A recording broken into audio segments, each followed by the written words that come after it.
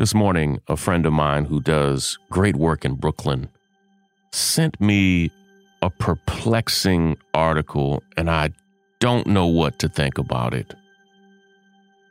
A police officer who brutally assaulted a young woman in the middle of protests for George Floyd in the summer of 2020 shoved the hell out of her, literally caused her to fly off the ground and hit her head, causing a traumatic head injury on the ground.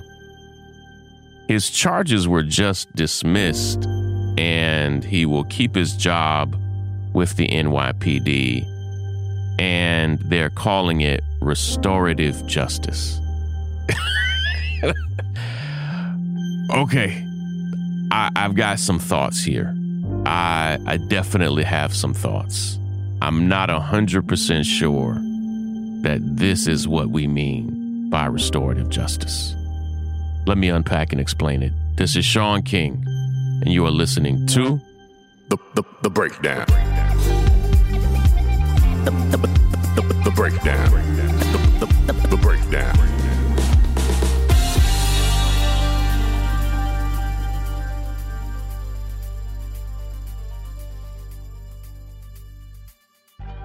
In the summer of 2020, one of the more brutal assaults by an NYPD officer happened from a huge man who probably weighs between 250 and 300 pounds, a huge man named Vincent D'Andrea, an officer with the NYPD, as he is walking down the street and literally sees a woman who is a bystander, and with all of his might shoves her so hard that she goes airborne, flying, and literally hits her head on the curb.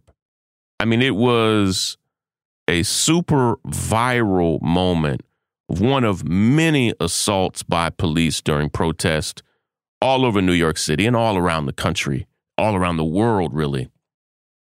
But his was so blatant, and it was on camera. It was in front of a police captain.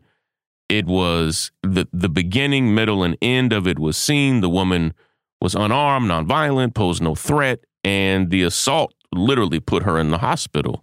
And we learned today that all charges were dropped, that he will keep his job, and they're calling it restorative justice.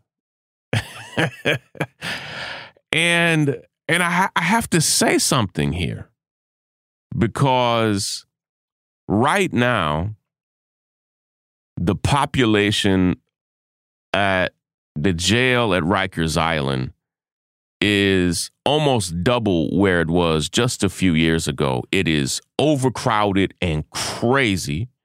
People are literally dying at Rikers, the primary jail of New York City. People are dying at Rikers month in and month out from both suicides and assaults all the time, breaking records for the number of people dying there. And we're not even talking about the number of people who are injured, maimed, scarred for life, and the restorative justice that was available for this man who assaulted a huge man in a position of authority, that brutally assaulted a petite woman in no position of authority and no threat. He got restorative justice. I'd like to know, how many days or nights did he spend at Rikers? We know the answer to that. That restorative justice was available to him, but not available to thousands right now at Rikers. Let's not talk about the past, where we know boys and girls have been sent to Rikers for petty theft. Right now, there are people at Rikers for all manner of low-level crimes. I know, because their defense attorneys, their public defenders reach out to me regularly to talk about the conditions that their clients are being forced to endure. People are going to Rikers right now with no criminal history and not being offered any kind of quote unquote restorative justice that an NYPD officer was given. And here's the thing. The victim, and there's no need in critiquing or shaming her. The victim agreed to this. And theoretically, even I would agree to restorative justice for a police officer if such a thing was widespread and comparable to everybody else. But you know, and I know, what was allowed and given to this privileged white man in a position of authority who didn't even lose his employment. I mean, imagine that you brutally assaulted someone on your job, sending them to the hospital, and not only do you not go to jail, you don't lose your job. What? What I see is they want no bail. They want restorative justice for police, but I see them speaking against restorative justice for the community day in and day out all over the country. In fact, I had some conservatives challenge me recently. How does restorative justice even work? How does it work? We don't believe in it. They're not throwing up a red flag here. I don't see any protests here. And what's infuriating to me is not that he received it, not that alone, but that so many other people are denied what he just received. All over New York, in every borough, all over New York State, all over the country, that a man of his size, stature, and position sent a woman to the hospital and could have killed her. It was that bad. That he sent a woman to the hospital and was given restorative justice and kept his job.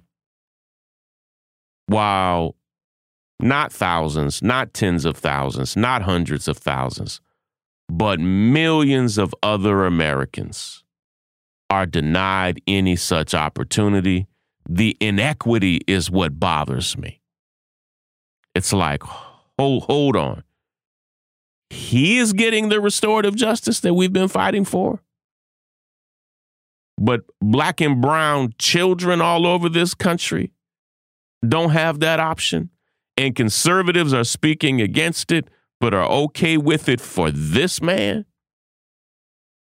I call foul. Again, I am willing to come to the table and say, okay, we will trade restorative justice for this man for restorative justice for so many other people. But that an NYPD officer is getting it, and all the people that they mistreat and arrest all over the place are just stuck in one of the most brutal jails in the world, hoping, begging, praying, searching for some kind of justice, and none of it is restorative. Period. So no, I don't feel good about it. Not at all. Take care, everybody. Break it down. The breakdown. I'm Tiffany Hawkins. I'm Alan Boomer. And we are the Momentum Advisors. Every single week, we talk about wealth management, personal finance, and entrepreneurship. We are financial advisors by day. We're entrepreneurs by night. We're building wealth for ourselves, and we want to make sure that you understand how to build wealth in your own family. Tune in for shows like Is Your Money Racist, Retirement Savings, Investment 101, We literally run the gamut on all the things that you need to know about financial wealth, creating a legacy for your family, and really just wealth creation as a whole. What we find is that these conversations are happening, but they're not happening as much as they need to in diverse communities. And so we're bringing a new voice, a new amount of energy, and we want you to tune in. So we bring the tips, we bring the strategy, and we always bring the good news. So make sure you tune in every week to the Momentum Advisors. There's something for everyone.